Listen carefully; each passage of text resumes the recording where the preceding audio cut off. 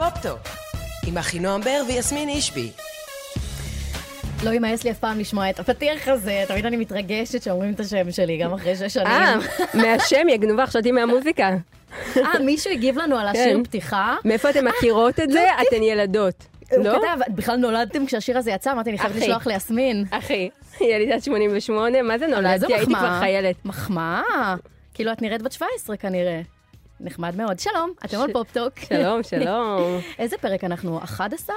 לא, דווקא 9. דווקא 9.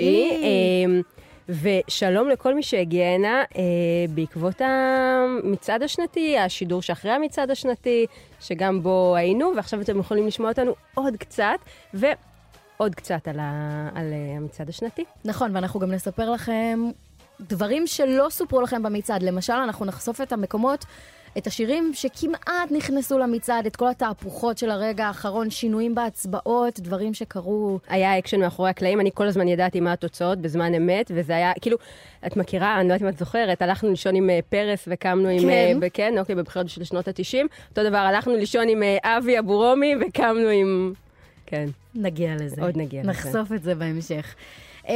יסמין אישבי. אחינועם בר.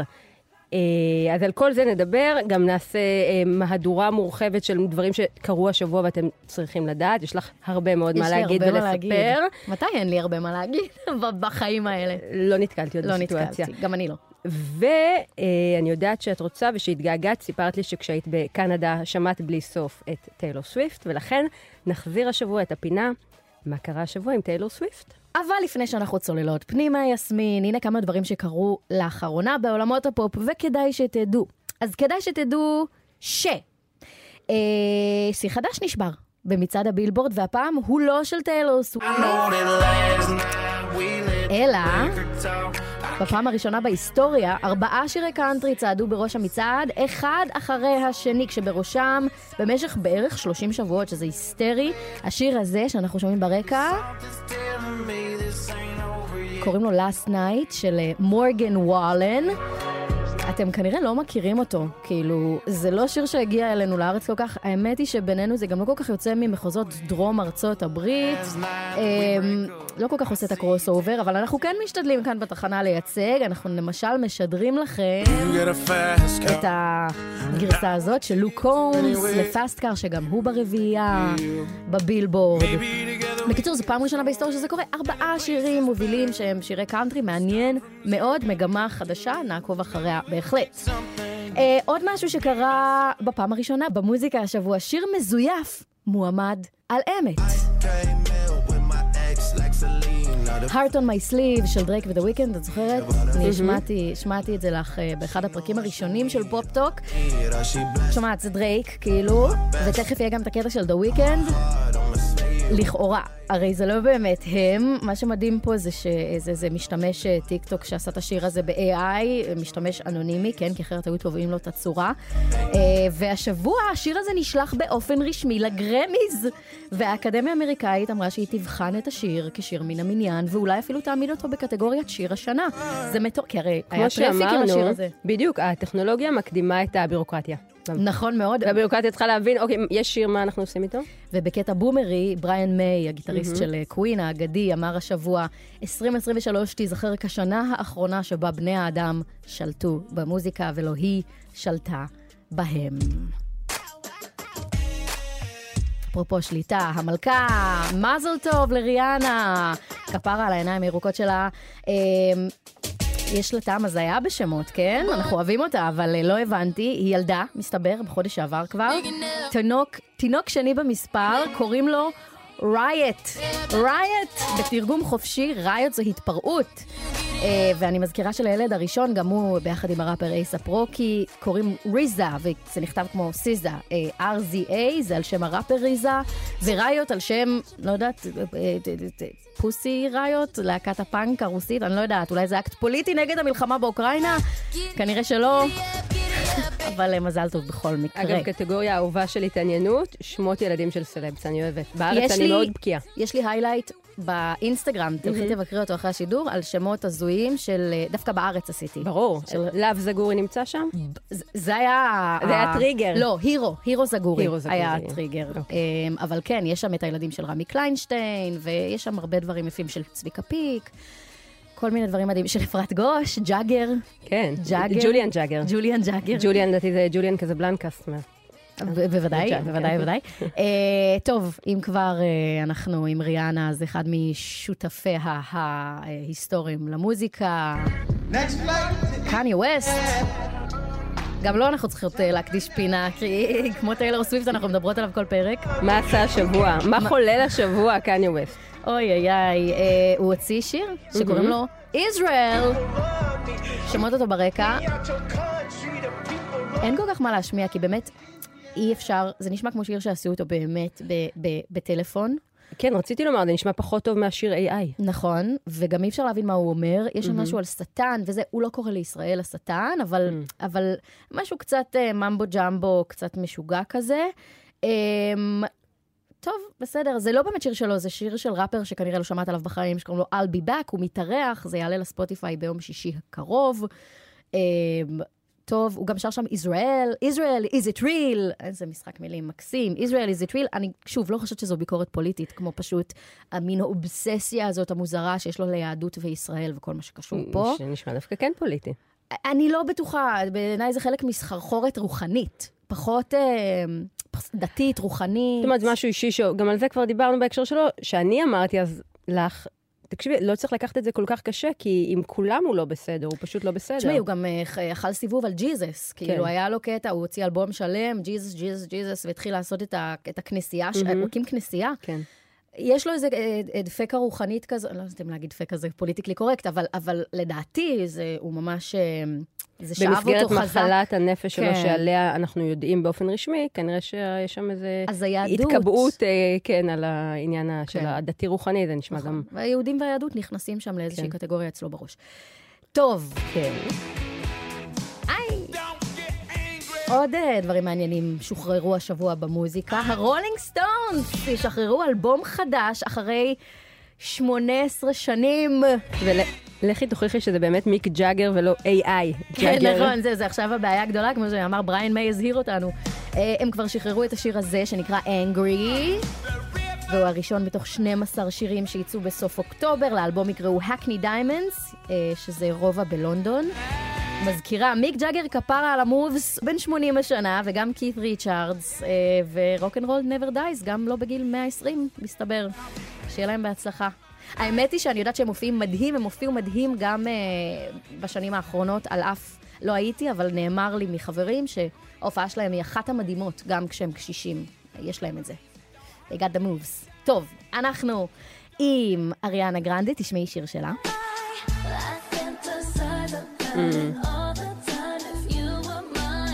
I give that pussy to you 9 to 5, 5 to 9. לפני שנכנסנו לאולפן, אמרת לי, שמעת את האלבום, לא, שאלת אותי אם שמעתי את השיר, ואמרתי לך שלא, ואמרת לי שבטח אני אוהב אותו. את אוהבי אותו. נו, אז כמה צלילים? הכי רטרו 2000 מתה על זה. זה הלחן גם כאילו מטורף, וזה לא שיר שיצא. כלומר, זה שיר שהיא גנזה, כמו פנטסייז, היא כתבה אותו, היא שרה אותו בשביל סדרת קומדיה להקת בנות, סדרה שנגנזה, השיר נגנז איתו. זה מסביר למה הוא נשמע ככה, זה נשמע כמו להקת בנות, בשנות 2000. כן. לכן את אוהבת את זה כל כך. אם רק היה איזה סלסול לטיני, אז בכלל היית בשמיים, אבל אין. השיר הזה התפוצץ בטיקטוק בטירוף, הוא מוצמד לכל Get Ready With Me, ולכל סאחית שעושה מאצ'ה. ומה שקרה זה שהאקר השיג את הקובץ, העמיד אותו למחירה, קנו אותו $3,000 כולה, שזה כלום. וזהו, וזה פשוט הופץ. אריאנה אמרה, די, תפסיקו. יש לה בעיה כל הזמן, מדליפים שירים שלה. היה לה איזו פריצה מטורפת, מישהו שם פוטר לדעתי קשות אחרי הבעיית הבטחה הזו, והשיר הזה צועד במצעדים בפיליפינים, שתדעי, למרות שהוא לא שיר אמיתי ששוחרר והיא נגדו מאוד. לא, כי הפייק דרייק. הכל לא אמיתי, אז אם לא אמיתי, לפחות שנהנה בדיוק. אבל תראי, זו מגמה מעניינת, כאילו זה לא היה קיים לנו פעם, ששירים שהם, האומן לא רוצה בהם, האומן לא שר אותם לפעמים. כי הם כבר לא שולטים בזה, זה יש בשדה קוצים, אין לה שום שליטה, היא לא יכולה להחזיר את הגלגל אחורה. כן, אבל איפה החוק? פה. כמו שאמרת, החוק. כן, החוק מפגר מאחורי הטכנולוגיה. עוד משהו שקשור לאריאנה, אבל לא רק, וזה קשור לשיחה הנרחבת שהייתה לנו על אומנים ומנהלים. אריאנה עזבה את המנהל האישי שלה, קוראים לו סקוטר ברון, הוא שם מאוד גדול בתעשיית המוזיקה האמריקאית. אני מכירה את השם הזה מגיל 12, כי הוא היה המנהל של ג'סטין ביבר, הוא גילה את ג'סטין ביבר מהיוטיוב, והוא ניהל את כל התעשייה. את דמי באיזשהו שלב, את טיילור באיזשהו שלב, עכשיו היא רבה איתו, את איידינה מנזל, שהיא שיחקה בברודווי הרבה שנים, שחקנית מאוד גדולה, את ג'סטין ביבר כמובן, ואת אריאנה. מה קרה שם? לא ברור, לדעתי. כאילו באותו שבוע... באותו שבוע כולם עזבו אותו. כל המיוצאי ליסטרים שלו, לדעתי יהיה איזו פרשייה שתחשף בשבועות הקרובים, שהם כבר מודעים אליה. ומתנערים לפני... מתנערים לפני זורקים אותו ככה מהר. אני לא יודעת מה בדיוק הסיפור שם. יכול להיות שזה קשור לטיילור סוויפט, שמספרת שהוא איש רע מאוד כבר הרבה זמן, תעשייתית לפחות. אולי יש שם משהו מאחורי הקלעים. בטוח. ואריאנה עכשיו מתחילה לנהל את עצמה. זו מגמה מעניינת שאנחנו רואות הרבה, גם בארץ, שרית חדד, עומר אדם, איתי לוי, אייל גולן, כולם בעלים של חברות ניהול וייצוג אומנים, שהם מייצגים בהן את עצמם. אז זה באמת משהו שעכשיו סוחף את העולם. הרחבנו על זה, יש פרק שהרחבנו על זה המון, על יחסי אומן-מנהל, בהקשר של משה פרץ ואגם בוחבוט, אז מי שפספס מוזמן לחזור ולשמוע. יחסים מורכבים. ומכאן לעוד ריליס, שאני באמת יכולה לדבר עליו פרק שלם, אבל החלטנו להקדיש את הפרק הזה למצעד, אז אני אנסה לקצר. האלבום החדש של אוליביה רודריגו, שקוראים לו גאץ, G-U-T-S, הכל באותיות גדולות. אוליביה רודריגו פרצה לחיינו עם סאואר, האלבום הענקי שלה שהיו בו לעיתים ענקיים, כמו Good for You, היה לה גם את Driver's License, שזה להיט הפריצה שלה, ואני לא ידעתי עד האלבום הזה כמה היא אומנית מחוננת, יותר ממוזיקאית בעיניי אפילו, היא משוררת. פשוט משוררת מדהימה, וזה כאילו לא נאמר, ואני שומעת את האלבום מלא זמן ברצף כבר, וכל פעם, כל שמיעה, אני מגלה עוד רובד, ואני ממש עף לי המוח מהכתיבה שלה.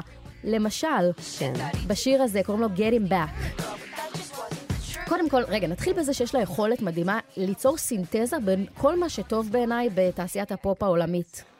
היא שילוב של בילי אייליש וטיילור סוויפט, והיא שרה קצת כמו לורד, או כמו הולזי, היא מערבבת מלא דברים, והיא מחיית אולי טרנד ה-2000, רוק 2000, כזה גרין דיי סטייל, שכמובן גם הגיע לארץ, ומרגי עכשיו עשה אותו, וכולם, הנזק. שיר המרגלית. שיר המרגלית, נכון, עם אחותי כבר לא סובלת אותך. אז היא קצת החלוצה של זה בפופ, בהיי-טופ פופ, אבל זה לא כל מה שיש לה, כי יש לה מילים נורא חכמות. נגיד Getting Back, השיר הזה, זה מין נקמה, מעורבבת בשנאה, מעורבבת באהבה. כי בעצם יש כפל משמעות בכותרת השיר. אתה רוצה להסביר? Getting Back זה גם, אני לא הבנתי בפעמים הראשונות ששמעתי, אם זה שיר אהבה או שיר שנאה. אם היא רוצה להחזיר אותו אליה, או שהיא רוצה לנקום בו. לא, כי Getting Back זה גם לנקום בו, ו-Getting Back זה גם להחזיר אותו. ואין תשובה, זה גם וגם.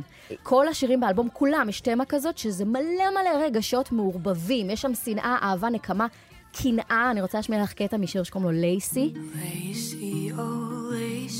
שהוא השיר היפה באלבום בעיניי. Aren't you the sweetest thing on this side of hell?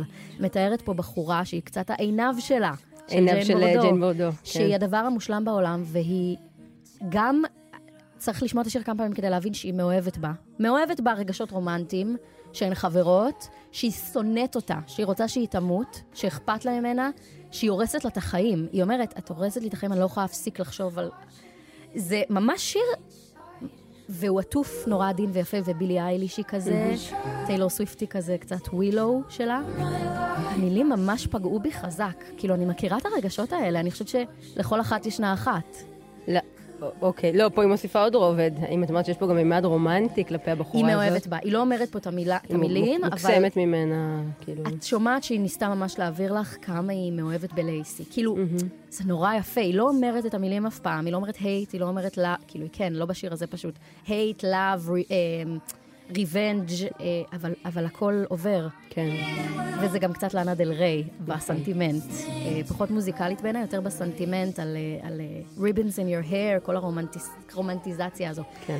בקיצור, ממליצה מאוד מאוד לשמוע את האלבום גאץ של אוליביה רודריגו, עוד הרבה אני יכולה להגיד עליו, אבל הזמן קצר והמצעד רב. כן. נדבר על המצעד השנתי.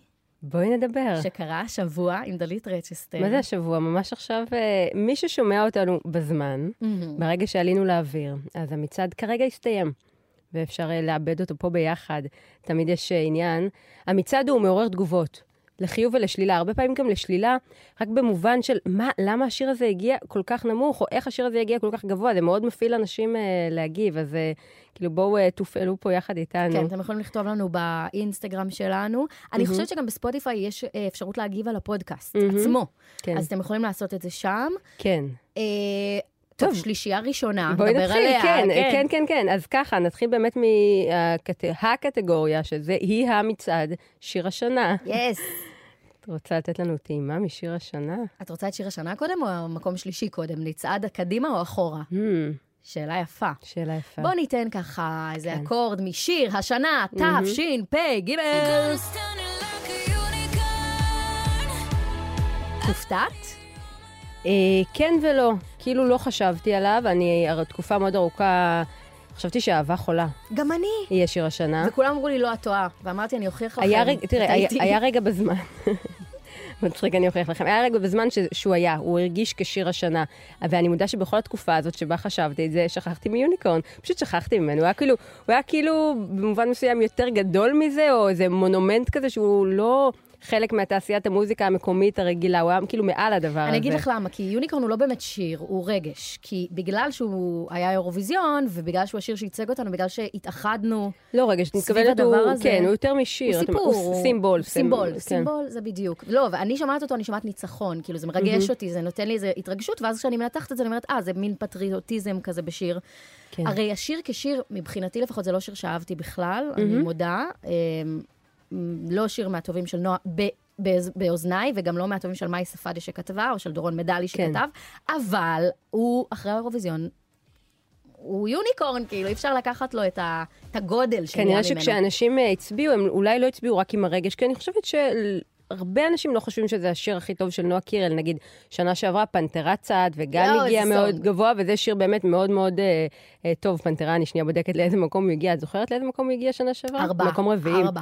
זהו, והוא היה שיר מעולה, אבל זה נראה שהשנה באמת אנשים גם בתוך ההצבעה למצעד השנתי של גלגלץ, לא חשבו רק שיר, אלא הם חשבו שזה לגיטימי לשקלל גם למי מגיע, או שהם עדיין זכרו לה את כל המסע ההירואי הזה של האירוויזיון. זה לא בהכרח השיר הכי טוב, זה השיר הכי גדול שהיה לנו השנה. בדיוק, כאילו אנשים עשו פה, אני חושבת שהמצביעים עשו פה עבודה עיתונאית של להבין מה האייטם הכי גדול, ולאו דווקא מה השיר שהכי אהבנו. זאת התחושה שלי, רצון לפרגן, רצון להרים לה, אם היא לא לקחה באירוויזיון, אז לקחה. ובדרך כלל זה לא ככה, את חושבת? בדרך כלל מצביעים יותר מהלב? תראי, בדרך כלל השירים שזוכים, זה שירים שאומרת, וואלה, אנשים ממש ממש אהבו אותם השנה. ופה אני לא יודעת, יכול להיות שאני טועה, וכל מי ששם יוניקורן בהצבעה שלו, ושתדעי לך שהוא זכה בפער. זרקנו על זה קודם משהו בפתיחת התוכנית, היה הרבה מאוד קרבות. היו אנשים שנכנסו ונבעטו החוצה מקטגוריות באופן, על בסיס כאילו שעתי. רגע היו בפנים, רגע היו בחוץ. נגיד באלבום השנה. כאילו כשאנחנו ראינו מאחורי הקלעים. או באנשי השנה. פה, אבל היו כמה דברים שהם היו מאוד מאוד ברורים. מההתחלה. אני אגיד, מהימים הראשונים של המצעד, יש דברים שהם מתקבעים, והם כבר נעוצים. הפער שהם פותחים הוא כל כך גדול, שכבר זה לא משתנה.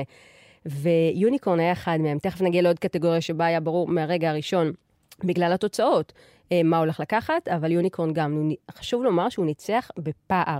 כל מה שקרה אחריו השתנה.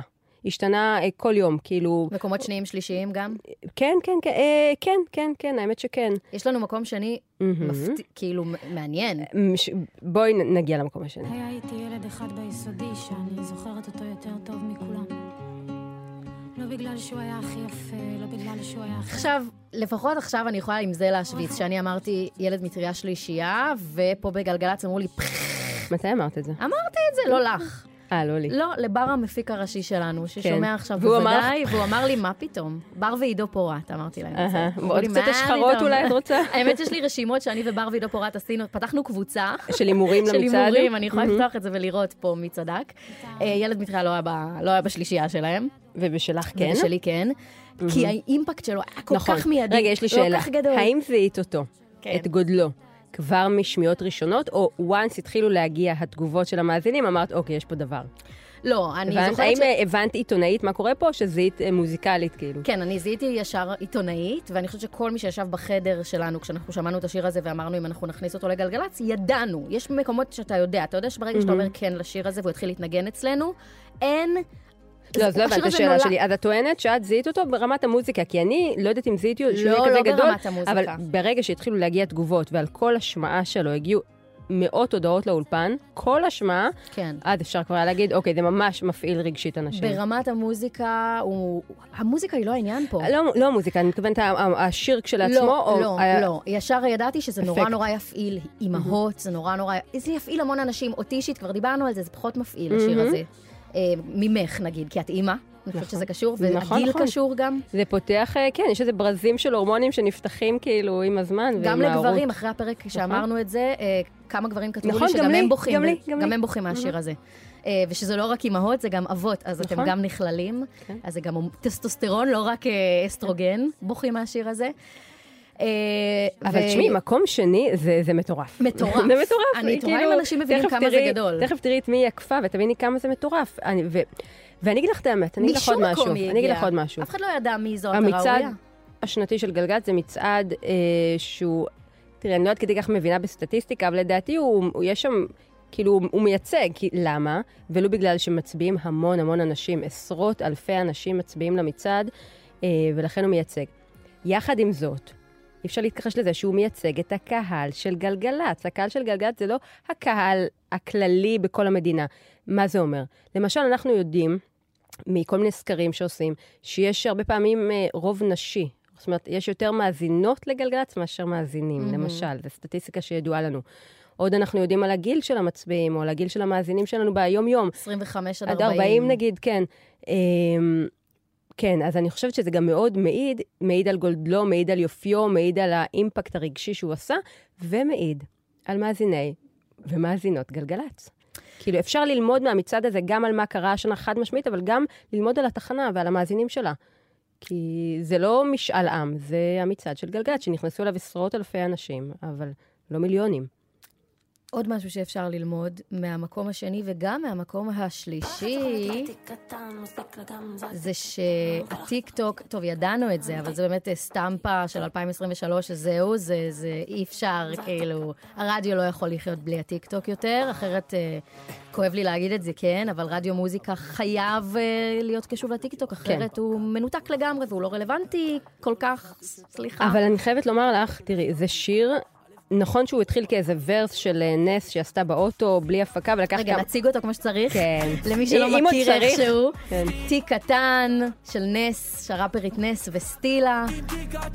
כן, אז תציגי את הסיפור. לא, הסיפור הוא נראה לי באמת ידוע לכל כבר. נס, ראפרית, בתחילת דרכה, העלתה את עצמה באוטו, שרה ורס, בית, כאילו, לא את כל השיר. וזה מאוד מאוד מאוד תפס בלשון המעטה, כבר התחיל להופיע, הייתה עושה פריצות להופעות עם הדבר הזה, ואז עברה תקופה, והם הקליטו, נכנסו לאולפן והקליטו את זה כמו שצריך. אז מה שאני רוצה לומר, זה לא שמה שתפס ברדיו זה אותו ורס מהטיקטוק, הם נכנסו לאולפן, זאת אומרת, יש פה זליגה בין העולמות, גם הרדיו זולג לטיקטוק, למה? כי הם הבינו שבשביל לתת לו עוד חיים מעבר לטיקטוק ומעבר לרשת, הם צריכים להיכנס לאולפן באופן מסורתי, ולהקליט שיר שהוא קומוניקטיבי, כאילו, לרדיו. כן, לרדיו, לרחבות, לא משנה, להקליט שיר. שהוא שיר אמיתי, שהוא לא קטע טיקטוקי. בדיוק. וגם מטרה אותו דבר, אגב, היא העלתה את זה לטיקטוק קצר, ואחר כך רק שנתיים אחר כך היא הקליטה גרסת רדיו. נכון, כאילו אפשר להגיד ששני השירים האלה הגיעו מטיקטוק, אבל אין מה להשוות. תיק קטן זה היה 100 מ-100 ברמת ההתפוצצות, ילד מטריה, זה היה קיים שם, אבל זה לא אותו סיפור. אני יכולה לפחות כאילו לתת לעצמנו תפיחה קטנה על השכם אם יורשה לי, ולהגיד שמי שהביא את ילד מטריה להתפוצצות מאוד גדולה, זה לדעתי אנחנו. נכון, כי כמו שאמרתי, הוא צריך את הפוש המיינסטרימי לבני 30. בדיוק, כשילד מטריה הוא מלכתחילה פונה גם לקהל קצת יותר מבוגר, ותיק קטן, יש מצב שהוא היה חי יפה מאוד גם בלי גלגלץ, אבל זה תמיד נותן עוד פוש גדול או קטן לכל שיר שמושמע בגלגלץ. רוצה להסב את תשומת ליבך, אם לא שמת לב, ששלושת השירים הראשונים הם של נשים. שזה, זה מדהים, זה כן, לא יאומן. כן, את מתרגשת מזה?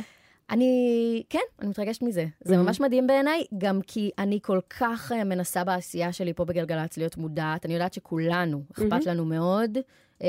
כאלה שזה יותר באג'נדה שלהם, כאלה שפחות באג'נדה שלהם, שפחות כאילו חורטים את זה על דגלם.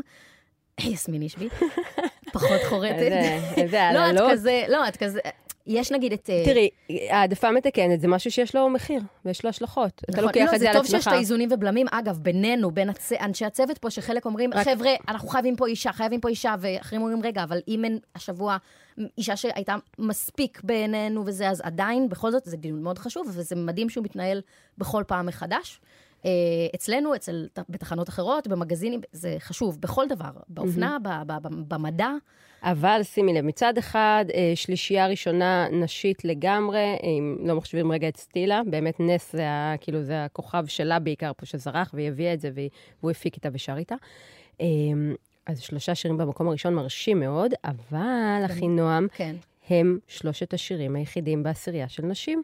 מפה ואילך זה רק גברים. נגיד, במקום רביעי פרטסי. שאני עוד רוצה לדבר על זה. אני ארחיב על פרטסי. שנה שעברה היו 8 נשים בעשירייה, אז האם אנחנו מצד שני, השיר שנה היה של ראפר, ג'ימבו ג'יי, ולהקת גברים, להקה הכי גברית כזאת. וקיבוץ, כן, קיבוץ, סטלבט בקיבוץ, כן. שעל זה הרבה ביקורת מעניינת, אגב, על זה שכאילו... לא יודעת עם הרבה ביקורת, אבל... אני שמעתי את זה טוב, אבל אני בברנג'ה, כאילו, אז אני שמעתי את זה מהרבה עיתונאי מוזיקה ואנשים שזה היה להם מורכב להכיל את זה שזה שיר השנה, כי זה כאילו הראה שהאתוס המקובע הוא עדיין קיבוצניקי לבן גברי. זו ביקורת שהצבנה אותי, אגב, אני לא מסכימה איתה. כן. זאת פרשנות לתוצאות. תוצאות, קודם כל חשוב להגיד, זה אנשים הצביעו. זה לא עיתונאים, זה לא רוחי גלגלץ, זה אנשים הצביעו. ואפשר לראות בזה, אז להגיד שעדיין האתוס של הגבר הלבן שולט, זאת פרשנות אחת. פרשנות נוספת היא, שנה שעברה הייתה מאוד פופית, שוב אני אומרת, 8 נשים בעשירייה, הנזק 2 שירים, נועה קירל, שנה שבאמת היה לנו פתאום כוכבות פופ, כמו שהיה ב-2000 באמריקה. נכון. קיבלנו את זה פתאום. אז היה שם, נונו הייתה מקום שלישי, אגם בוחבוט עם דובשניה הייתה בעשירייה, יסמין מועלם, היו לה 2 שירים, היא הייתה גם עם טונה בסהרה וגם יחפים שלה, היו מלא. אז בשנה כזאת, שבה יש לך את, אני מדברת על שנה שעברה, את קיוט בוי ופנתרה וליבינג דה דרים, ולך לישון, ומי זאת ודובשניה, בעשירייה, זה אנשים, אולי לא בגלל שזה גברים ששרים על קיבוץ, זה היה פשוט בגלל שזה רוק. אותו ז'אנר נכחד, שישראלים עדיין אוהבים, וזה לגיטימי. אז אני אומרת, יכול להיות שזה מין כזה, אוקיי, אנחנו אוהבים פופ, אנחנו נהנים, למדנו כעם לרקוד את זה, להכיל את זה, ליהנות מזה במסיבות, ליהנות מזה אפילו ברדיו, אבל שנייה, אנחנו עדיין גם אוהבים גיטרות. כאילו, אפשר עדיין לאהוב גיטרות, זה לג'יט. וואי, והישראלים אוהבים גיטרות, אנחנו יודעות את זה גם. בדיוק, אז אני אומרת, זה לא... געגעו. זה גם עניין ז'אנרי, וגם איזה מין התנחתה כזאת, כאילו, שזה מצחיק, כי זה מצוי גם בתוך... טוב, אנחנו מנתחות את שנה שעברה, מה קורה? אני לא מורכזת. נחזור לשנה הזאת, שנגיד מקום רביעי, כן. ניתן, פאר טסי ואהבה חולה, 5 אושר כהן ואהבה. עצרי. ידעתי. אוקיי. לא, הצמד הזה... עכשיו דקה דומיה לשיר אהבה, כי יסמין קרא לה דבר, אני אעשה לך הקדמה. יסמין קרא לה דבר מאוד מאוד קשה השבוע. היא חוותה התקפים עם השיר אהבה. אם אתם עוקבים אחריה באינסטגרם, אתם רואים שהיא הייתה לא בריאה השבוע. עם אהבה וככה וככה. בואי נגיד, אני כבר עכשיו יודעת מה הולך להיות בסיכום שנה שלי בספוטיפיי, השיר הכי מושמע. ספוטיפיי בטח חושב, היא בטח נרדמה עם זה על ריפיט. 6 ימים רצוף. כן, וזה מה שקרה. בקומה היא הייתה עם השיר. איך אושר שר, ההורים שלי כואב להם לראות אותי נדפק, לשמוע אותי נדפק לאט לאט מאהבה. אני נדפקתי על השיר הזה לאט לאט מאהבה. ואני רוצה להגיד פאר טסי, זה כאילו זה מעניין, כי פאר טסי אהבה חולה, כמו שפתחתי ואמרתי, היו תקופות השנה שחשבתי שזה הולך להיות שיר השנה. ואז הגיעה האהבה. ואני חושבת שאם המצעד היה קורה עוד חודשיים מהיום, הוא היה אפילו עוד יותר גדול. תשמעי, זה מטורף, הוא הגיע למקום 5. אבל יכול להיות זה שיר חדש. כן, יכול להיות שלדעתי הוא אפילו היה מגיע להיות מקום שני, וזה כאילו קצת הם ממלאים באיזשהו אופן את אותה פונקציה, אהבה חולה ואהבה. זה הפאוור בלד, הבלדה הגדולה מהחיים, שמגיעה מזמר ים תיכוני עם מילים מעולות, עם הרבה רגש וכוונה בשירה. ביחד עם הפקה מעולה והכל כן, טייט. הפקה שמערבת גם רוק, וזה באמת שני שירים גדולים. זה שירים שישארו, זה שירים כאילו אמיתיים, זה לא... כן, זה לא רק משהו חולף, זה ממש שירים ענקיים. וכבוד שאחד מקום רביעי, אחד מקום חמישי. לגמרי. זה שיר שגם אני מאוד מאוד אוהבת. דיברנו כבר על הוואלסיות שלו, ולחלוטין גם, אנחנו שאלנו סלבס, זמרים וזמרות סלבס. אני אומרת, מי היו בעיניהם אנשי השנה שלהם ושיר השנה? רוב האנשים, נועה קירל. נועה קירל אמרה רק אושר כהן, איש השנה של השיר השנה. מאוד אוהבים אותו גם מבפנים. סקלטתי שלא השמענו בכלל. שיר מתוך הפסקול של עמלי, עמלי הייתה ערבייה. שיר מושלם, באמת, ומדהים לשים פה את הוואלס על סף הגאוני, ושתינו מתות על אושר כהן. אמרנו את זה מספיק במהלך הפרקים, ואני אחדד את מה שאמרת לאנשים שאולי פחות בקיאים בפוליטיקה, במרכאות של מצעדים, שירים שיוצאים מאוחר יותר בשנה, הם עוד לא גדלו על אנשים בדרך כלל. מצד שני, זה מאוד עדין. מצד שני, שירים שיוצאים מוקדם מדי במהלך השנה. שוכחים אותם. קצת נמאס מהם. אז כאילו יש תזמון נכון לשירים, שזה כאילו אחרי החצי של השנה, אבל לא בדיוק בסוף שלה, אבל לא בדיוק... תשמעי, אגב, זה לא טיפ למוזיקאים. זה ממש לא טיפ. תוציאו שיר מתי שאתם רוצים. כן, עובד לכם. זה הדבר האחרון אבל כן, אני שתחשבו שמתי לב שיש לעיתים ענקיים בחורף כזה. נגיד אם מישהו עכשיו עוד... אגב, קרן שמש. כשהתחלנו לחשוב איזה שירים יהיו גבוהים השנה במצעד, מלא אנשים אמרו, קרן שמש, בוא נקרן, ואז כזה, הוא היה שנה שעברה. הוא היה שנה שעברה, כן. גם לי זה קרה היום, הייתי, מעניין איזה מקום הגיע קרן שמש. הוא כבר היה, ואולי במקום כזה גבוה, איזה מקום 17 שנה שעברה. זאת אומרת, אם הוא היה צועד, שוב, אם המצעד היה קורה חצי שנה אחרי הזמן שהוא קרה, קרן שמש היה מקום ראשון. כן. אז זה זמן כמו אפרוח קטן, צריך לבקוע, אבל צריך גם שהוא לא יסכן מדי, ויהיה בדיוק פרוותי במידה הנכונה, וצהבהב. לא יודעת מדוע המטאפורה הזו הגיעה. מהי המידה הנכונה? מה עושים עם האפרוח? זה פשוט כי גידלתי אפרוח בכיתה א', מה קרה איתו אחר כך? גיליתי שאני אלרגית, ולקחו אותו ממני. מוצר בעלי חיים. יואו, זה היה נורא. חמוד מאוד. מה היה לנו במקום השישי? בואי נעבור לזה מהר. רונדלים, תשמעי, הצליח לו לסטטיק, כאילו, כן, הביא, זה לא היה ברור. אם היינו נפגשות פה לפני שנה, או אפילו לפני פחות, בתחילת השנה, רגע לפני שהאלבום יצא, לא היינו חותמות על זה שהוא יביא להיט מדינה. כאילו, זה להיט משוגע רונדלים. נכון, והרבה צריך לתת גם לספיר, הטיקטוקרית ספיר רונדלים. אני רצינית לגמרי, את מחייכת אליי. אני רצינית לגמרי. אני הפתעת, אוקיי. הם אולי לא, את לא תאהבי את זה, אולי סטטיק לא יאהב לשמוע את זה, אבל ספיר רונדלים עזרה לשיר הזה להתפוצץ. הוא היה שיר אהוב, והוא הפך ללהיט מדינה. וזה הרבה בזכות ספיר רונדלים. אז ספיר רונדלים, ספיר מיכאלי, אני חושבת שהשם שלה בתז. כל הכבוד לך, אני פונה פה למצלמה, כי אנחנו גם ביוטיוב. אז ספיר, את מוזמנת להיכנס לראות אותנו ביוטיוב, ולא רק לשמוע. זה על רונדלים. כן, הטלף עיוור הגיע למקום שביעי, גם מפתיע. מראה שוב, בפעם המי יודע כמה אנחנו, אתם, אוהבים את חנן בן ארי. גם כשהוא מביא אלבום מהקישקה, ולא אלבום לעיתים, ולא אלבום עכשיו. אני הטלף עיוור, צועק את חיי בחושך, אני ישן וליבי ער. אני ישן וליבי ער, זה משיר השירים. אני ישנה וליבי ער. זה גם יובל דיין השתמשה. הרבה משתמשים. כותב בלילה שיר. מה המשפט הנורא נורא יפה פה? זה אני בוכה... אוקיי. אני בוכה לבד ברכב, ואת בוכה בפנים. אני בוכה לבד ברכב, ואת בוכה בפנים.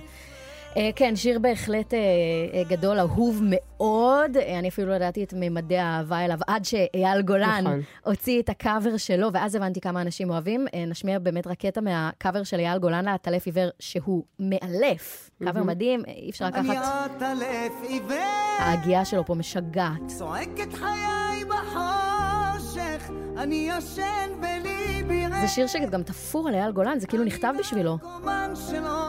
קודם כל כן, זה ממש בלדה ים תיכונית, גם כשחנן שר את זה אפשר להבחין בזה, והלוואי שהיה לי אביא שירים כאלה. נכון. אז זה הטלף עיוור שנכנס למקום השביעי, מקום שמיני. ותשיעי, עדן חסון. כן, אני רוצה להגיד לך ששנה שעברה עדן חסון הכניס אמנם 4 שירים למצעד, אבל הכי גבוה היה מקום 26. היה לו 26 ו-33, 34, 36. וואו, שנה שעברה הוא ממש שלט בעשירייה ההיא של ה-30. ויכול להיות שבגלל שהשנה היו רק 2 שירים שמועמדים, אז הם הצליחו, אולי הם באמת גם לעיתים יותר גדולים, אבל אולי בגלל שלא היה את הפיזור הזה, וכל מעריצי עדן חסון הצביעו ל2 שירים האלה, וזה לא התפזר בין 4 שירים, אז הוא הגיע עם 2 שירים לעשירייה הראשונה, גם לאהוב אותך כל יום. וגם? יש לי שאלה עלייך. כן. האם את מבינה מה הוא שר בשיר הזה? כן. עד שתבואי עד אליי, אני כבר לא אהיה פה. האמת שלי לא מאפשרת לי להירדם לצידך הלילה. כן, אני מבינה. את המילה אגו, את זיהית בשיר? כן, כן. ויש בכל שירי המתיכונית המילה אגו, בואי, זה הכל טוב. אני רק בביצוע שהפקנו של יסמין מועלם, הבנתי מהי השורה. אהבתי את השיר הזה גם בלי להבין. אז אני אגיד לך שאהבתי אותו עד כדי כך שהצבעתי לו לשיר השנה, והיה לי איתו כאב לב מאוד גדול, כי אנחנו התחלנו לשדר אותו מתוך אהבתנו אליו. חשבנו שזה שיר מעולה של עדן, ולעדן יוצאים מלא שירים קשה לעקוב, והוא ממש בלט לנו. והתחלנו לשדר אותו, וזה הרגיש כאילו לא קורה בשטח. וזה נורא החזב אותי, אמרתי, מה יש לאנשים? למה כל שיר של עדן חסון קורה ודווקא זה לא? והוא היה ממש מה שנקרא slow burner, לקח לאנשים המון זמן. יש שירים שישר הם נהיים כאילו מתפשטים כמו אש בשדה קוצים, זה נשרף לאט. זה שיר מעולה. שיר מעולה, הפקה מהממת. קצת מזכיר את אושר כהן. נכון. אני חושבת שאם לא היה אושר כהן, עדן חסון לא היה מוציא שיר כזה, כי אושר הסטייל שלו קצת השפיע מסביב על חבריו. אז זה עדן חסון שתפס את המקום השמיני והתשיעי. עשירי, יש לנו שוב את חנניה עם השיר חוץ מכדורגל. גם הוא מאוד רגשי, עדין, עמוק, כמו דף מיומן. סוג של כתיבה כזאת. וגם, אוקיי, ושוב אני אומרת, הבעת אמון מטורפת של הקהל בחנן בן ארי. למה? כי זה לא להיט כזה גדול. נכון. כאילו, אבל הם כל כך כבר אוהבים אותו, הוא כבר לא צריך להביא, זה גם בשורות מהממות בשבילו, ואולי לעוד מוזיקאים שלא צריך להביא את הלהיט. אם אתה אומן אהוב ועושה אלבום בכל הרצינות וההשקעה, אז אתה יכול להרפות מכאילו, לשחרר את העניין של הלהיט, להיט, ופשוט כאילו, כן, לתת מה שיש לך ויגמלו לך, כי יעריכו את העבודה הזאת. את צודקת, לא חשבתי על זה ככה. חוץ מכדורגל, זה לא להיט, זה לא רונדלים. זה לא המנון, כן. לא. את צודקת ממש, וזו באמת בשורה משמחת מאוד לחנן. ועכשיו, עד פה דיברנו על דברים שאתם יודעים, רק איבדנו יחד את המידע, נזכרנו, קצת נהנינו. לא, רק... כן. עכשיו אנחנו נחשוף בפניכם. עכשיו זה תוכן אקסקלוסיבי רק פה בפודקאסט, וזה הכי מעניין בעולם בעיניי. העשירייה שלא נכנסה למצעד, אבל שכמעט נכנס. כלומר, אם המצעד זה ממקום 40 עד מקום ראשון, אנחנו נשמיע לכם את 50 עד 41. רק פה. ואת זה אנחנו נתחיל מלמטה. למשל, היינו מצעד אמיתי במקום ה-50. מקום 50. מרגי. יהיה. אפרופו, אוליביה רודריגו. כן, ממש. ושתדעי שמרגי לא נכנס למצעד בכלל השנה, חוץ מאשר עם יסמין מועלם בשיר צונאמי. אבל זאת לא בדיוק הייתה השנה של מרגי, הכל טוב. זו בכלל לא הייתה השנה של מרגי. כאילו הוא לא הוציא הרבה שירים, הוא כאילו חצי עכשיו רגל ב-LA, מנסה שם להתניע קריירה. בדיוק. נכון, נכון, אז כאילו, אז הכל טוב. לא כל שנה יכולה להיות השנה של כולם. נכון. זה לא בריא שזה ככה. אני מאחלת לו שהשנה הבאה תהיה קצת יותר אבל אני לא חושבת שהוא רואה את זה כדבר רע. אני חושבת שהוא, כמו שהוא רואה את האומנות שלו ואת הקריירה שלו, הוא עובד קצת כמו אומן של פעם. זאת אומרת, הוא לא נועה קירל. מרגי הוא לא הגרסה הגברית של נועה קירל. הוא לא האחד שצריך כל הזמן להיות בתודעה. הוא לא הבן אדם שצריך לפתוח פארק הירקון, או אפילו לייב פארק. הוא עושה ברבי, והייתי בברבי האחרון, והיה... ברבי, כלומר אינטימי, משהו קטן. 1,000 איש, כן. שזה במונחים של הלייב פארק פיצקי, כן. כן, אבל הוא עושה... 1,000 איש נכנסים בברבי? כן. באמת? כן. וואי, איך נושמים? כן, אגב, תוכנית הבאה אולי נעשה אייטם פרידה מהברבי, שהולך לסגור את שערה ולהיפתח בלוקיישן אחר. מקום הופעות מיתולוגי. מאוד עצוב. כן, בקיצור, אז אני חושבת שבאופן שבו מרגי ואנשיו תופסים את הקריירה שלו, זה בסדר שתהיה שנה שבה הוא גם עובד על חומרים, הוא לא כל רגע צריך להישאר בתודעה, ובו הוא גם בתודעה, לא חסר לו, גם בקמפיינים, ראינו אותו השנה על שלטי חוצות עם דמעה של... אוי, חייבתי את זה, עם הדמעה הסגולה. הבן שלי שאל אותי, מי זה מרגי? מה יש לו? למה הוא ככה? כאילו כמו אחרונת המגיבות בטיקטוק שאומרת למה מרגי עם לק וסוודר. מדהים. מקום 49. איזה מפתיע. וואו. אלמגוב. מה לעשות עם הזאב? צריך לעשות פה אינטרדקשן לאלמגוב, כי מדובר באומנית חדשה, צעירה, שלא הרבה אנשים מכירים, בברנז'ה התל אביבית, המוזיקאית, הרימונית, היא מוכרת יותר, כבר איזה שנתיים, משתפת פעולה עם כל מיני אומנים כאלה ואחרים. אבל זה לא רק תל אביבי, כי שוב אני אומרת, עשרות אלפי מצביעים, הביאו אותה למקום.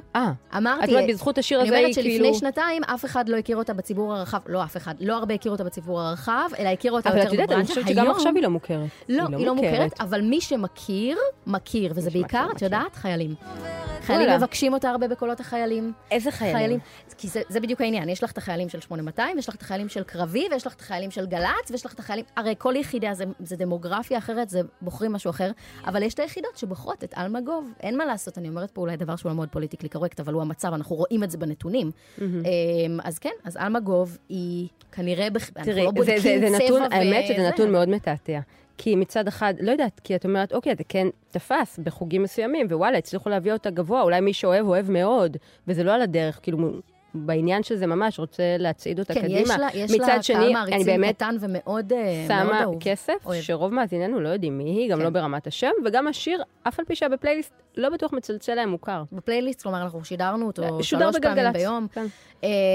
אבל כן חשף לא בטירוף, אותה, היא לא סלב עכשיו. היא לא סלב. אני רק אגיד על אלמגוב שאני לא הבנתי את כל הטררם סביבה בתוך התעשייה, שאמרו שהיא מדהימה וזה, ואז יצא לי במקרה כמעט, הייתי בהופעה שהיא התארחה בה, ואז ראיתי אותה על הבמה, והיא מסוג האומנים האלה, יש זן כזה, שכשהם מופיעים אתה מבין את כל הקסם, ואחר כך אי אפשר שלא לאהוב. כלומר, זה פותח, זה פתח לי אותה. פתח לי אותה, ואז שמעתי את השירים אחרת, והבנתי. היא כמו פיה. קודם כל היא הדבר היפה בעולם. לא ראיתי אותה. היפה בעולם.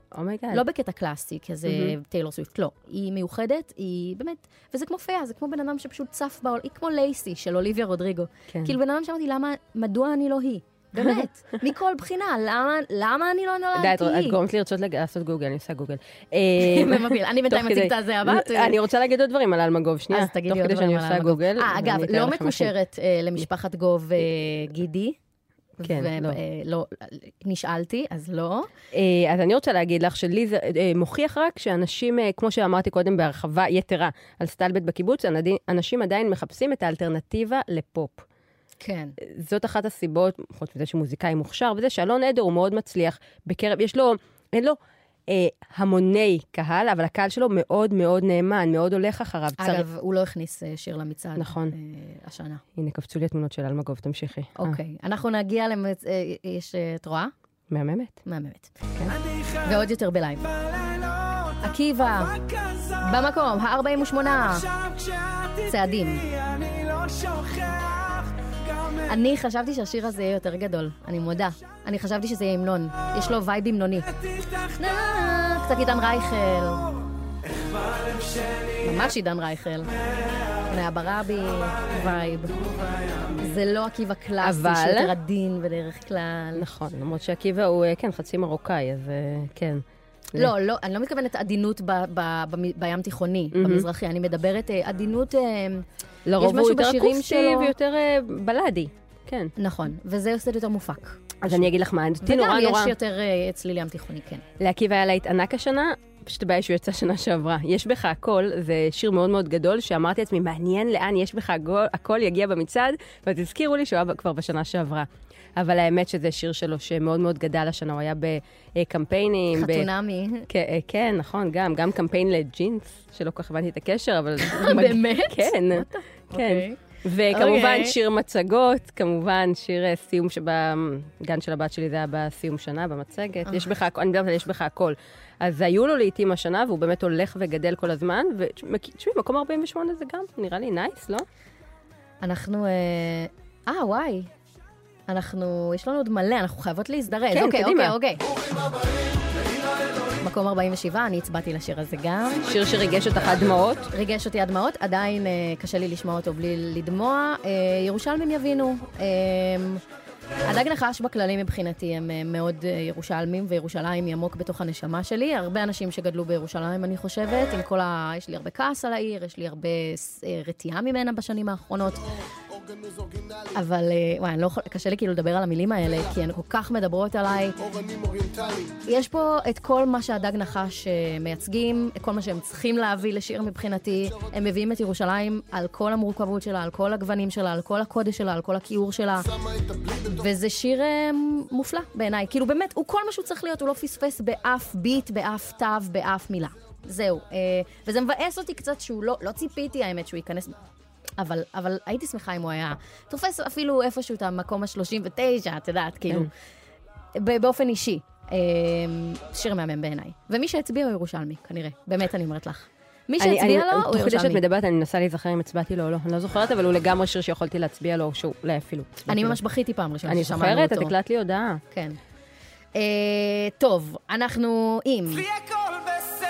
מקום 46. מקום 46, רביב כנר, שהיה באמת הביא לנו מהתלהיטים הגדולים של השנים האחרונות, לא מצליח להיכנס השנה למצעד, אצלי הכל בסדר. הוא כאילו שומר על אותה, אני לא רוצה להגיד, אבל אין לי כרגע מילה אחרת, על אותה נוסחה, ולא יודעת, ואולי אנשים כבר, אוקיי, אחרי רסיסים שהיה יוג', אולי הם אומרים, אוהבים אותך, רביב כנר, אבל זה לא השיר שאנחנו נביא אותו למקום הראשון. כן.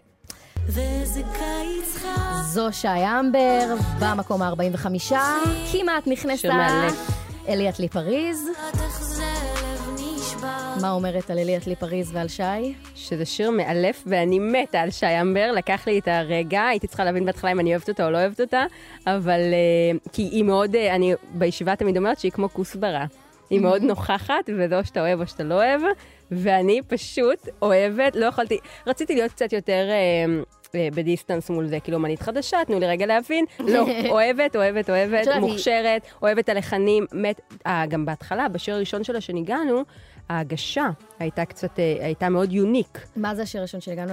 נתתי אותי אל העיר? כן, נתתי אותי אל העיר, זה היה נשמע חצי רבקה זוהר כזה מפעם, איזו הגשה מצד אחד קלאסית וישנה, מצד שני מיוחדת מאוד, לא כל רגיל, אבל הביאה עוד שיר ועוד שיר ועוד שיר, לא כולם נוגנו אצלנו, אבל אני שמעתי את כולם, ופשוט אמרתי, בונה, היא מלחינה טוב, וזה כאילו... היא סינגר סונגרייטרית, כן? היא עושה לבד. אז זהו, הלחנים מאוד תופסים, וכאילו המילים אחלה, אבל הלחנים זה מה שתופס אותי, וזה כאילו מיינסטרים של פעם כזה, מיינסטרים רימוני, לא סתם קרן פלס היא הסנדקית הרוחנית שלה, אבל זה... הדבר ההוא שעשו אז, המיינסטרים הרימוני הנשי ההוא, רק בעיניי משודרג. עומר אדם. מקום 44, אודיה כתבה לו את השיר הזה, הוא נקרא אני. כן. שימי לב שזה השיר שעומר אדם הוציא השנה, ככל הנראה הסינגל הכי גדול שעשו לו אחר בבילדאפ, והוא לא נכנס למצעד. את יודעת שכל הילדים לבית האדם, משפחת האדם, הכניסו שירים למצעד, גם עומר, גם גל וגם רועי. זה נכון. זהו, עומר, ומביניהם, עומר שהוא obviously הכוכב הגדול ביותר, הכניס שיר במקום הנמוך ביותר, כי יש את משוגעת של גל האדם עם נורוז. שזה שיר ששתינו הצבענו לו מה לעשות. את הרי מאוהבת בנורוז ובעלך. כן. ואני פשוט אוהבת את השיר הזה מאוד, כי זה שיר מצוין. מה זה הביט הזה? זה טריינגל אפיקו, שתכף נגיע גם אליהם. לא, נורוז זורס אותי. משוגעת שיר מושלם. מגיע לאיזה מקום? מקום 23. רועי האדם, הוא הגיע... הוא משתתף פה בפזמון. כן, הוא יגיע באיזה רגע. הוא הגיע למקום 27 עם הודיה, כמובן, עם האמת. ועומר עם סיגליות. עומר בדיוק. כן יש לו הרי שיר במצעד, פשוט לא מקום 65. גבוה כמו... מי זה כותב לך ילדונת גלים מי שולח? איי, איי, איי, איי, איי. אז זה משפחת... חיבור חמוד מאוד, מאוד חמוד החיבור הזה. שיר חביב מאוד. זה סקציית משפחת האדם. בואי נעבור למקום 43. מי הגיע למקום 43? מי כמעט נכנס? יש רגעים שבשבילם... מרינה ומקום 42. שזה רן דנקר עם מלכת הרחבה, שראוי לומר שלא הכניס שיר למצעד. איש שהיה לו שיר שנה. והיה לו שיר שנה לפני שנתיים. כן. עם בית משוגעים. כן. אז כן. תראי, זה קצת מזכיר לי מה שאמרתי על רביב כנר, שיש איזו נוסחה, זאת מילה קצת גסה נוסחה, זה קצת, אני לא לגמרי מתכוונת אליה, אבל יש איזה דבר, אוקיי, נקרא לזה דבר, שמנסים לשחזר אותו, ואני לא בטוחה שזה הדבר הנכון לעשות. כאילו, רן היה לו את בית משוגעים, היה אבא כאילו, החזיר אותו לתודעה בטירוף, זה היה... ומאז השירים שרן מוצאים באמת קצת בסגנון הזה. אוטוביוגרפיים גם, שזה דווקא אני מעריכה, אני חייבת לומר, חוץ ממלכת הרחבה. אבל אנחנו יודעות שיש בו עוד, ויש בו יותר מזה, כי רגע לפני שבית משוגעים מתפוצץ, רן הוציא אלבום. משהו הולך לקרות הלילה. כן. משהו אחר. אחר. כן. שיש שם כמה שירים מהממים, יש שם שיר שקוראים לו אמילי, שהוא שיר שאהוב עליי עמוק אמיתי, כאילו יש בו גם את ה... וזה אלבום רוק כזה, הוא לא פופי במיוחד, זה צד אחר. וזה אלבום שבאמת לא כל כך הצליח, אבל יכול להיות שעכשיו, ברגע הזה שדנקר חזר הכי לעניינים, וכולם יודעים, כולם מכירים, כולם אוהבים, אולי זה רגע שהוא צריך לחזור באמת לשירים בסגנון ההוא, שיביאו עוד פן שלו. כי בית משוגעים היה, אחד ויחיד, אחריו היו לו כמה אחלה פולוורס של רן, אבל כאילו, אוקיי. אני ממש, אני מתה עליו, אני כבן אדם, כמוזיקאי, כן, אני חושבת שהוא ממש מגניב, ואני מקווה נמשיך לשמוע ממנו עוד הרבה. ועכשיו... כי בסוף אני לבד, מסיבה שיש בה אך ורק. שיר ששתינו מאוד אוהבות, וכבר דיברנו על זה פה בפוד. ההפקה של אילי אשדות, נונו עם אומייגאד, שיר הייפר פופי, קלאסי, יפני כזה. באמת העניין פה זה הפקה פשוט. גם המילים. אני פחות מתחברת למילים ספציפית בשיר הזה. כל הסוף של השיר, אני לא יודעת, תקראי איזה סי-פארט, שהיא מתארת שם את הדברים שהיא מרשה לעצמה להגיד לפסיכולוגית, כי מותר לה, כי היא משלמת על השעה הזאת. מונולוג מדהים. אני לא זוכרת לשלוף לך בזה. זה מתחיל בזה שהיא אומרת, יושבת על ספת אור, מקווה שדמוי אור, בסוגריים זה לא טוב לחיות. זה הכל נאמר בשיר. נולדת בשביל נונו, זה בדיוק השטויות שאת אוהבת. גם, לא אהבה מיידית, לא אהבה ממבט ראשון, לקח לי זמן, הייתי בהתחלה חשדנית, וכאילו אי אפשר שלא. כך צריך, יסמין, אבל גם נונו... צריך לבוא עם קמצוץ חשד, זה טוב, זה בריא. נונו הייתה שנה שעברה מקום שלישי, וזה רק מוכיח, והשנה... עם Living the Dream, כמובן. מקום שלישי היה קיוט בוי, Living the Dream גם היה בעשירייה, אבל קיוט בוי היה מקום שלישי, והשנה מקום 41, וזה רק מראה כמה זה קשה להישאר בפסגה, ממש קשה. אז שוב, שפו נועה קירל, כי את מצליחה. אני רוצה שנשים דגש רגע, כי אני מרגישה שלא התעמקנו בכמה זה מטורף, על זה ששיר השנה הוא שיר של אישה, של נועה קירל. זה לא קרה 18 שנה. לא היה לנו שיר שנה נשי מהשנה 2005. מאז לשם של מירי מסיקה. לשם של מירי מסיקה, לקח ב-2005 מאז, ועד נועה קירל ויוניקורן, לא היה לנו שיר שנה של אישה, לא כולל, היה באמצע את דבש, הכל דבש. שארי גורל ישר עם רעות יהודאי, אבל זה בעצם היה אלבום שלו. נכון, זה שיר שלו, היא התארחה שם דואט. אבל בעצם בגדול, בכללי 18 שנה, שזה קצת עצוב, לא יודעת אם תסכימי עם האמירה הזו, כי יש לך טייק קצת אחר על... לא, אין לי טייק. כשאומרים את הנתון ככה זה נשמע, אני פשוט לא אוהבת, אני אגיד לך מה אני לא אוהבת. בכלל בחיים לא קשור לנשים וסטטיסטיקה שלהם במוזיקה. אני לא אוהבת שמבודדים נתון אחד ועושים ממנו חזות הכל. אני חושבת שהמציאות... במוזיקה, לא, בחיים בכלל. אני חושבת שפשוט המציאות היא תמיד מאוד מאוד מורכבת, ולתקוף רק אספקט אחד, זה... אתה מחטיא הרבה מהאמת. לפעמים אתה ממש גובל בלשקר כשאתה סוקר רק נתון אחד. אבל התכוונתי שעכשיו את מדברת... אבל כשאת אומרת את זה ככה, אז כן, לגמרי, זה כותרת יפה ומפוצצת, וגם האמת באמת מוזרה. זה מוזר ש18 שנה לא היה שיר שנה נשי. עוד נקודה ששמנו לב אליה, עדן בן זקן, שנבחרה להיות זמרת העשור אצלנו, והיו לה לעיתי ענק, השנה לא נכנסה למצעד עם אף שיר, ככה כוכבית קטנה, משהו ששמתי לב אליו, הוא מעניין בעיניי. היינו יחד בהופעה שלה במנורה. מאוד נהנינו. כן. אני מאוד אוהבת, אני מעריצה של עדן בן זקן, אני כאילו, את ראית, אני מכירה את המילים לשירים, אני שרה. אני מאוד אוהבת אותה, אני לא מכירה את השירים שלה ברמה כזאת כמו שאת, ששרת כל שיר מההתחלה עד הסוף. אני יצאתי צרודה לחלוטין. אבל את יודעת, הדבר הכי טוב שקרה בהופעה הזו, זה שאת צילמת את התמונה הכי יפה שלי ever. נכון. התמונה שלי בטינדר. בדיוק, לגמרי. רק בשביל זה היה שווה לבוא. רק בשביל זה. וגם היה ממש ממש כיף, והיה ממש ממש טוב, אבל אתם יודעים, הכל זניח ביחס לטינדר. טוב, נמשיך. עוד משהו, השלישייה הראשונה, בהקשר של נשים. הממוצע הגילאים שלהם, אולי בא לך להגיד, לספר לנו? מה תספרי לנו את? הממוצע הגילאים של השלישייה הראשונה הוא 23. שזה מדהים, עטרה, נועה ונס. נשים צעירות. איך זה גורם לך להרגיש? זקנה. אוקיי. אני בת 25 ומרגישה זקנה, מה תגידי על זה? את הרי בת 27, אבל כן, אבל נס ונועה מאוד צעירות. מאוד צעירות, כן, אז זה מוריד את זה. וגם שירי בחורה. יש לנו 2 שירי בחורה בטופ 3 שירים, זה מאוד יפה, זה לא קורה הרבה. גם נס וגם מטרה, זה בדיוק, זה למרות שפרצו השנה וכבר הגיעו כל כך גבוה, מדהים. עוד מישהו שלא הכניס שיר למצעד וככה כוכבית מעניינת, זה בני ברבי, שכפי שציינו, היו לו לעיתי ענק בשנים האחרונות, הוא בחור מאוד מאוד אהוב. השנה היו לו שירים כמו פרפר, אדם הוא אדם, שינויי מזג האוויר, קאבר יפהפה לשלמה ארצי בעיניי יפהפה, שעשה עמו המון המון חסד. אני אוהבת כשקאברים לא מתרחקים מהמקור יותר מדי, אבל גם נותנים אינטרפטציה. בדיוק, שזה לא קרוב מדי. תראי, שינויי מזג האוויר זה שיר כל כך יפה, ובניה באמת, האמת, הוסיף לו. ועכשיו אנחנו עוברים לקטגוריה הבאה, והיא אנשי השנה. טוב, אז אשת השנה, אנחנו לא מופתעים. השאלה המעניינת היא, כי זה ברור שיש את השנה, אירוויזיון פארק הירקון, האם היא תהיה שנה הבאה? טוב. זה מה שמעניין. ככה, רק נגיד, בגלגלצ אנחנו נותנים את הטופ 3 של אנשי השנה. נכון, זה לא רק אז נועה היא אחת מתוך 3.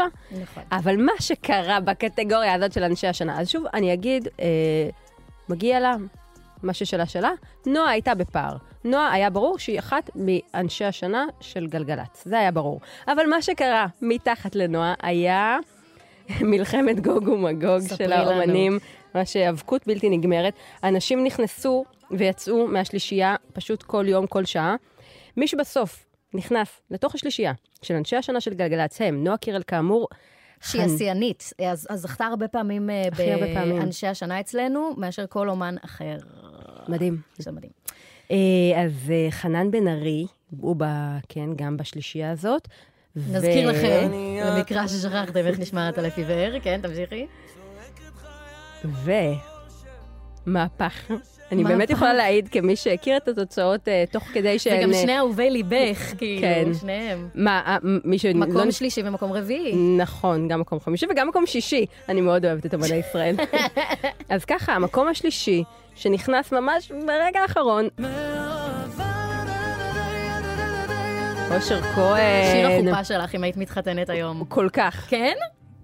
תשמעי, זה שיר... מה השיר החופה שלך במקור? רק אני אגיד שזה שיר השברון לב, אז זה קצת מטומטם להיכנס איתו לחופה. היה פנטזי של Earth, Wind and Fire. לא שיר בעברית? לא, בכוונה, כי זה... אני בהלם. בכוונה, אבל אחותי.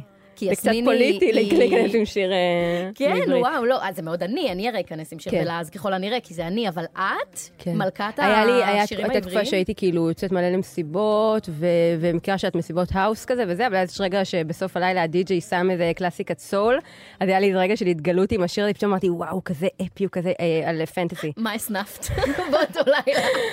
בכל אופן באותו... וואו, פנטסי, מלא! זה שיר מדהים, כן? כן, לא, זה שיר אפי, זה כאילו שיר שאתה מרגיש בהתרוממות רוח, זה שיר על אקסטה. ואני זוכרת שאמרתי לעצמי, אם זה אני אכנס לחופה, וקיימתי, פשוט זה לא קרה הרבה זמן אחרי כנראה, זה לא שעבר עשור מאז המסיבה ועד החופה. זה המסיבת הרווקות שלך, שם גילית את Earth, Wind and Fire. זה קרה בטח בהפרש של 2-3. אוקיי, מה הדרמה? אושר כהן במקום השלישי. כן, אושר כהן במקום השלישי. תשמעי, ככה וככה ואהבה, זה באמת לעיתי ענק מטורפים, זה השירים הכי מואזנים ברגע זה בספוטיפיי, שניהם, המקום הראשון והשני. גם באפל מיוזיק הם מגה גבוה, מיליון שנה. והוא פשוט פילס לעצמו את הדרך. תראי, אני עכשיו המון בטיקטוק, ותראי, אולי אני מתורגטת על אהבה, כי הטיקטוק הבין מה אני אוהבת, אבל אני לא יכולה לספור באמת את כמות הביצועים שראיתי שאנשים עומדים מול המצלמה, פשוט שרים את זה עם כל ה... קודם כל, כן, את מתורגטת. אני לא ראיתי אף סרטון עם אהבה, ואני בטיקטוק כל יום, כל היום. נכון. בקטע לא בריא. אני רק רוצה לומר שאני ממש יכולתי לראות בעיניים את האנשים שאוהבים את זה בצורה, אני מכירה שאנשים אוהבים שירים, אבל שם לא עשו לזה איזה ריקוד, לא עשו לזה, פשוט אנשים שרו את זה בקטע של כאילו, היה גם איזה פרודיה שמישהו עשה בנות ישראל כשהן שומעות את השיר הזה, ואז רואים מישהי מחזיקה, כאילו, זה איש שמחופש לאישה, מחזיקה תינוק ופשוט שומטת אותו מהידיים, כי היא פשוט חייבת לשיר את השיר הזה עם ידיים פתוחות, כאילו, ולג'סדר אותו. אז זה אהבה ואושר כהן. ומי שכמעט נכנסה גם לשלישייה, ממש הייתה שם, הייתה ויצאה, והייתה תקופה שגם חשבנו שהיא פשוט תהיה ולא תזוז משם. יסמין מועלם. כמעט אשת השנה של גלגלצ. כמו שאמרתי, המהפך ברגע האחרון. אני חייבת להזכיר את זה, חייבת. גם אם קולגות מהתעשייה לא יאהבו, אבל לא אכפת לי. זוכרת שערוץ 12 עשו כתבה לפני כמה חודשים בודדים. על יסמין. על התגלית החדשה, יסמין מועלם, וזה כאילו, אתם רציניים? התגלית מה? היא תכף יש את השנה של גלגלצ, כן. זה תגלית אחת, זה היה כאילו אגב, קרינג' ברמות. אגב, זה לא סותר, יכול להיות מישהי שהיא כאילו תגלית, וזו גם השנה הראשונה שלה, פשוט באמת יסמין היא... מסיבה, היה להיט מדינה, והוא היה לפני שנתיים, כאילו, מה זה תגלית חדשה? תראי, אני יכולה להגיד להגנתם... עכשיו את מסתייג, זה לא יפה, תני לי להיות רע. אבל אני תמיד יכולה, אני באמת, שימי אותי כעורך הדין, גם בסנגוריה וגם בזה, אני יודע להגיד את שני הטיעונים. אז להגנתם אני יכולה להגיד, שכשאתה עובד בחדשות 12, והקהל שלך עם אבא שלי, שהוא בן 75, והוא כל היום בשדה, ואז הוא בא ויושב מול הטלוויזיה, לא יודעת אם הוא מכיר את יסמין מועלם. הם מדברים לקהל שלהם, בטיקטוק לא היית עושה כתבה כזאת, אבל סבבה, אז תעשו כתבה על יסמין מועלם, למה על התגלית החדשה? מה זה הכותרת מפריעה לי? אוקיי. סבבה, על יסמין מועלם ראוי, נפלא. יכול להיות שלרוב האנשים שצופים בחדשות 12, זו תגלית חדשה. אוקיי, אבל החדשות צריכים לדעת יותר טוב מהם, כי זה חדש, את מבינה? חדשות. מלשון, אם לא ידעת... בכל אופן, יכלה להיות לנו שנה של שתי נשים בשלישייה, זה לא קרה בסוף, אבל כל אחד מהאנשים פה סופר ראוי. פאר טסי, שימי לב. זה כל כך השנה שלו שבאמת אין לנו מילים, ודיברנו על זה המון, וזה הרגע להגיד שבעצם אין לו במצעד שלנו אף תואר. הוא לא איש השנה. הוא הגיע למקום החמישי באנשי השנה. גם הוא כל הזמן נכנס ויצא. אני בהלם מזה. תשמעי, יש עניין, אני אפתח פה משהו. יש עניין שמוזיקאים יכולים להפעיל את הקהל שלהם. נגיד בסטורי. נגיד סתם דוגמה, לשים סטורי עם לינק להצבעה של גלגלץ ולהגיד, אחים שלי, קהל יקר, ממש אשמח אם תצביעו לי במצעד השנתי של גלגלץ. אני חושבת שמי שעשה את זה, יכול להיות שזה... שזה רוב האומנים. כן, זה דבר שעושים. אני לא חושבת שפאר טסי עשה את זה. הוא לא עשה את זה. אוקיי, פאר טסי לא עשה את זה. הוא לא עשה את זה פעם אחת. ולמרות זאת הוא היה מאוד קרוב להיכנס, כי באמת זאת הייתה השנה שלו ברמות, אבל הוא לא עשה את זה. עכשיו, לעשות את העניין הזה עם הסטורי, זה לגיטימי. כי קודם כל, once כולם עושים את זה, אז כולם, אתה יודעת, פיטים, כולם, כי אם כולם עושים, אז לכולם יש את אותה פלטפורמה. ודבר שני, זה בסך הכל להגיד לקהל שלך שאולי הוא לא הבן אדם שנכנס לוויינט ורואה את המצעד עם גלגלץ, להגיד לו, וואלה, אם אהבת אותי, אז בוא, כנס, תראה את זה. אני אומרת, זה אקט לגיטימי, ואני חושבת שהוא עשוי להשפיע על התוצאות במידה מסוימת. הקהל ההארדקור של פאר, הממש די הארד פן, לא אלה שאוהבים שיר פה, שיר שם ברדיו, הם לא בהכרח מאזיני גלגלץ קלאסיים. ועל כן, פחות נטייתם אולי הטבעית, זה ללכת להצביע למצעד של גלגלץ, אלא אם הוא אומר להם, חבר'ה, יש מצעד, ואז הם וזה חשוב לי. זה חשוב לי. ויש אומנים שעשו את זה. ויש אומנים שעשו את זה. כולם עושים את זה, כל שנה. פאר ממש לא עשה את זה. ממש היחיד שלא עשה את זה. וזו זכותו. ורק אני אגיד, סטטיק במקום השישי, וגם הוא... גם באת וגם... אני תמיד קוטעת אותך עם השירים, זה לא נעים לי. תני לי מקום, תהיה כזה סטטיק, ואז אני אכניס, הכי נועם מלמד אותי לשדר מוזיקה, כמו שאתם שמים לב. גם הוא היה מאוד מאוד קרוב לה להיכנס, באמת אני אומרת, המאבק שם היה צמוד עד סוף הדרך. אבל במה הוא כן זכה, ספרי לנו? לירז, שאנחנו שומעים ברקע, הוא גם שיר הנושא של האלבום של סטטיק, והוא זכה באלבום השנה. וזה באמת... ג'ורדי היה פה בפרק הקודם, אתם מוזמנים להאזין לפרק איתו, הוא אמר שזה אלבום השנה שלו, זה לא מפתיע גם כי הוא היה, את יודעת, יש לו יד בדבר, אבל אחד המפיקים. אבל עוד אנשים, אני יודעת, מהתעשייה שראיינו אותם באיזה סרטון של גלגלץ, אמרו שלירז זה אלבום מאוד דומיננטי בעיניהם, ואכן זה כאילו חזרה של סטטיק. כזה. לא נדבר יותר מדי על סטטיק, כי עשינו את זה בפרק הקודם. נכון. רק נגיד שגם פה היה מאבק צמוד, רדיו שטח של פאר כמעט אני הייתי בטוחה. לכן זה היה הכי הלם בשבילי. כן. איך רדיו שטח לא אלבום השנה? הייתי בטוחה. הייתי בטוחה. והייתי בטוחה שלירז מקום שני צמוד, אבל חשבתי שפאר ייקח, וטעיתי. ואין עולם של יסמין מועלם למקום שלישי, חנן בן ארי מקום רביעי. כי את הצבעת לו ב-60 פעם מטלפונים שונים. לא.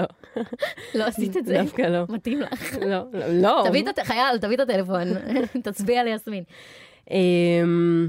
חנן, כן, מקום רביעי. עודה, מקום חמישי.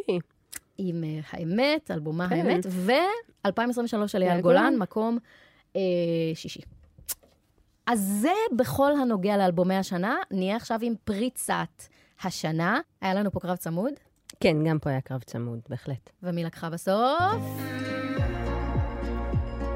עטרה אוריה וילד מטריה שלה, שהביא אותה באמת לסטטוס הזה של פריצת השנה. שיר אחד. יש לה שיר אחד שיוציאה השנה רשמית, והוא היה מספיק חזק. השיר גדול מסך חלקיו. ממש כך. מה שנקרא. גם מקום שני במצעד, גם פריצת השנה. יוצאת מהמצעד שלנו באמת עם ידיים מלאות. כן.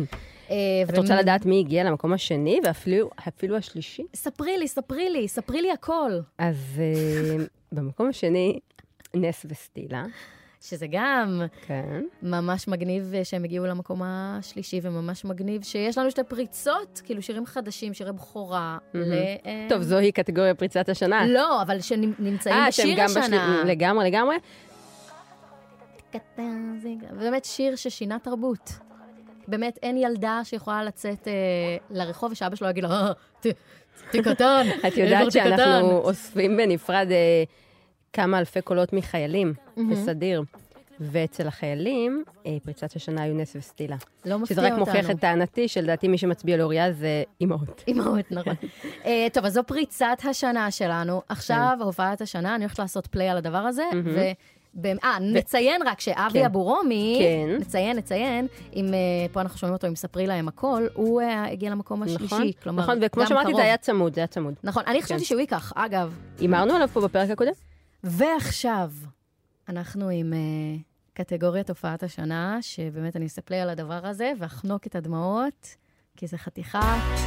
שיר! אתה זוכר איך צחקנו על הכל וחלמנו בגדול. הופעת השנה, כמובן, זה באמת היה כאילו, זה היה די ברור. טונה ורביד, פלוטניק. והשיר הזה, שזה היה רגע שיא במופע, שטונה התחיל לבכות, כי זה שיר על הדרך שלהם, כאילו, למרות שזה שיר של רביד לבד, זה ביצעו את זה באמת נורא יפה, גם בלייב עם הבכי, וגם במצעד שלנו, למי שהאזין. זה גם זמין להאזנה חוזרת כמובן, וביוטיוב והכל. הביצוע שלהם אצלנו באולפן. ואם בקטגוריות אחרות, כמו שאמרנו, היה מאבק וזה היה צמוד, אז פה לא. פה לא. פה זה היה בפער, ברמה של כמעט פי 4 מזה שבא אחריהם.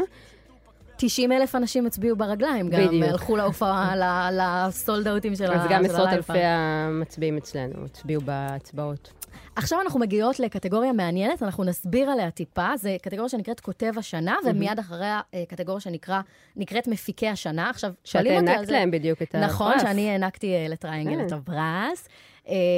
אני אדבר רגע על כותב השנה, שזה קטגוריה שאנחנו לא פותחים אותה לקהל הרחב. כלומר, אם אתם הצבעתם למצעד, אתם לא ראיתם קטגוריית כותב השנה, מכיוון שזו קטגוריה שאנחנו שולחים לעיתונאי מוזיקה. כן, כמה עשרות עיתונאים, 50-60.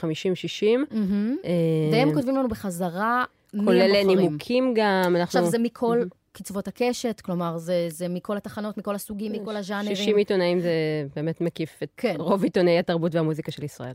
אז כותב השנה, לפי עיתונאי המוזיקה, זה שלומי שבן, שהוציא השנה אלבום שנקרא בית פתוח, חלק א', וזה כנען, 12 המרגלים, שהוא מארח בו את רביד ואת שולירן, וזה שיר נפלא בעיניי. והסיפור הוא סטורי טלר רציני, שלומי שבן, אבל מעניין להגיד שככל הנראה עם התוצאות האלה, אם היינו נותנים לציבור הרחב להצביע לקטגוריית כותב השנה, אני מאמרת שחנן בן ארי היה לוקח ולא שלומי שבן, אבל עיתונאי המוזיקה של ישראל בחרו ברוב קולות את שלומי שבן.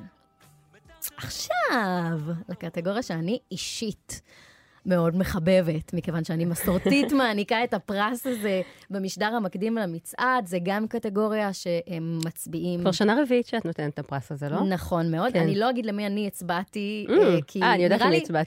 את יודעת. את אפשר להגיד. אני לא יודעת, כי אני כאילו מגישה את הפרס גם, אז נראה לי אני באופן קבוע. את אחת מתוך 60 העיתונאים. נכון, אני אחת מתוך 60 העיתונאים. את לא משפיעה בטירוף. אני לא משפיעה בטירוף, אבל בגלל שאני מעניקה את הפרס, אני לא רוצה להגיד, כאילו, זה לא, את מבינה?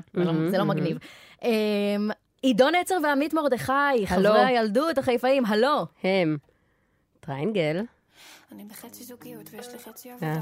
הודעה. הלו, הם שבו את ליבנו עם אינטלקטואר. שיר מושלם, ולא רק, גם קופידון של אגם בוחבוט, השיר הכי מושמע בגלגלצ השנה.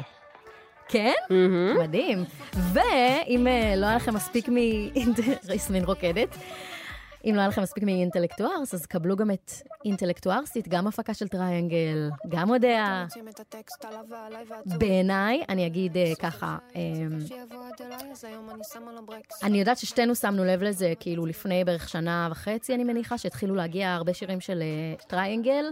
פשוט מהרגע הראשון היינו כזה, אומייגאד, אומייגאד, יש פה, קורה פה משהו, זו מילה קצת דושית, אבל טייט. כאילו פשוט טייט, זה מה שיש לי להגיד על ההפקה שלהם, היא פשוט טובה. הכל במקום, הכל נשמע טוב. הבאסים תמיד, תשמעי, הבאסים תמיד תגביר מדהים. קצת. זה על הכי גבוה, תגבירו אותנו משם.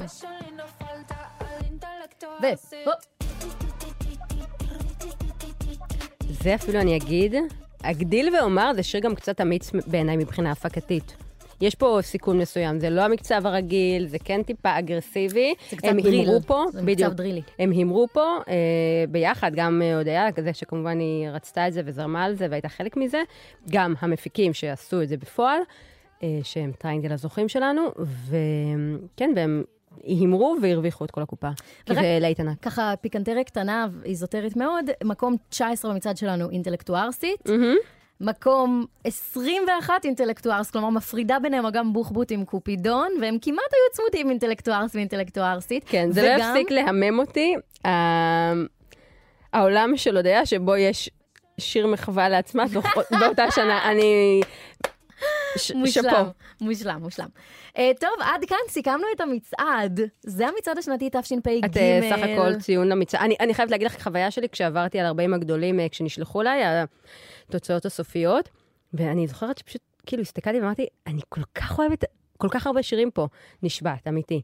באמת מרגישה מחוברת לדבר, חושבת שזה אחלה עשייה, כבר עכשיו מתחילות לזרום באמת המון תגובות על המצעד, וברור לי שהרבה מכם לא מרוצים, זה כן מצעד שהוא מאוד פופי, ברובו הגדול, אבל זה שירים טובים, זה פופ טוב, כאילו אין לנו במה להתבייש, אני אישית באמת אוהבת שם הרבה מאוד שירים ברמה אישית. אז סיימנו עם המצעד, אבל אי אפשר לסיים את הפרק בלי פינתנו האהובה כל כך. מה קרה השבוע עם טיילור סוויפט? באמת, אהבה שאין לה סוף, איך שאנחנו מרגישות על טיילור סוויפט.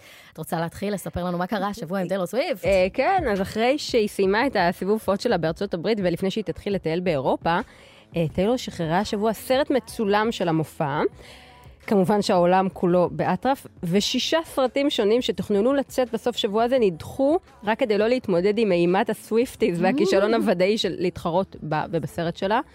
רק הכרטיסים שנמכרו מראש, עוד לפני שהסרט יצא, הם שברו את השיא של הסרט המרוויח ביותר ביום אחד בודד, עם מעל $30 מיליון. טיילור! די כבר! די. מעצבנת.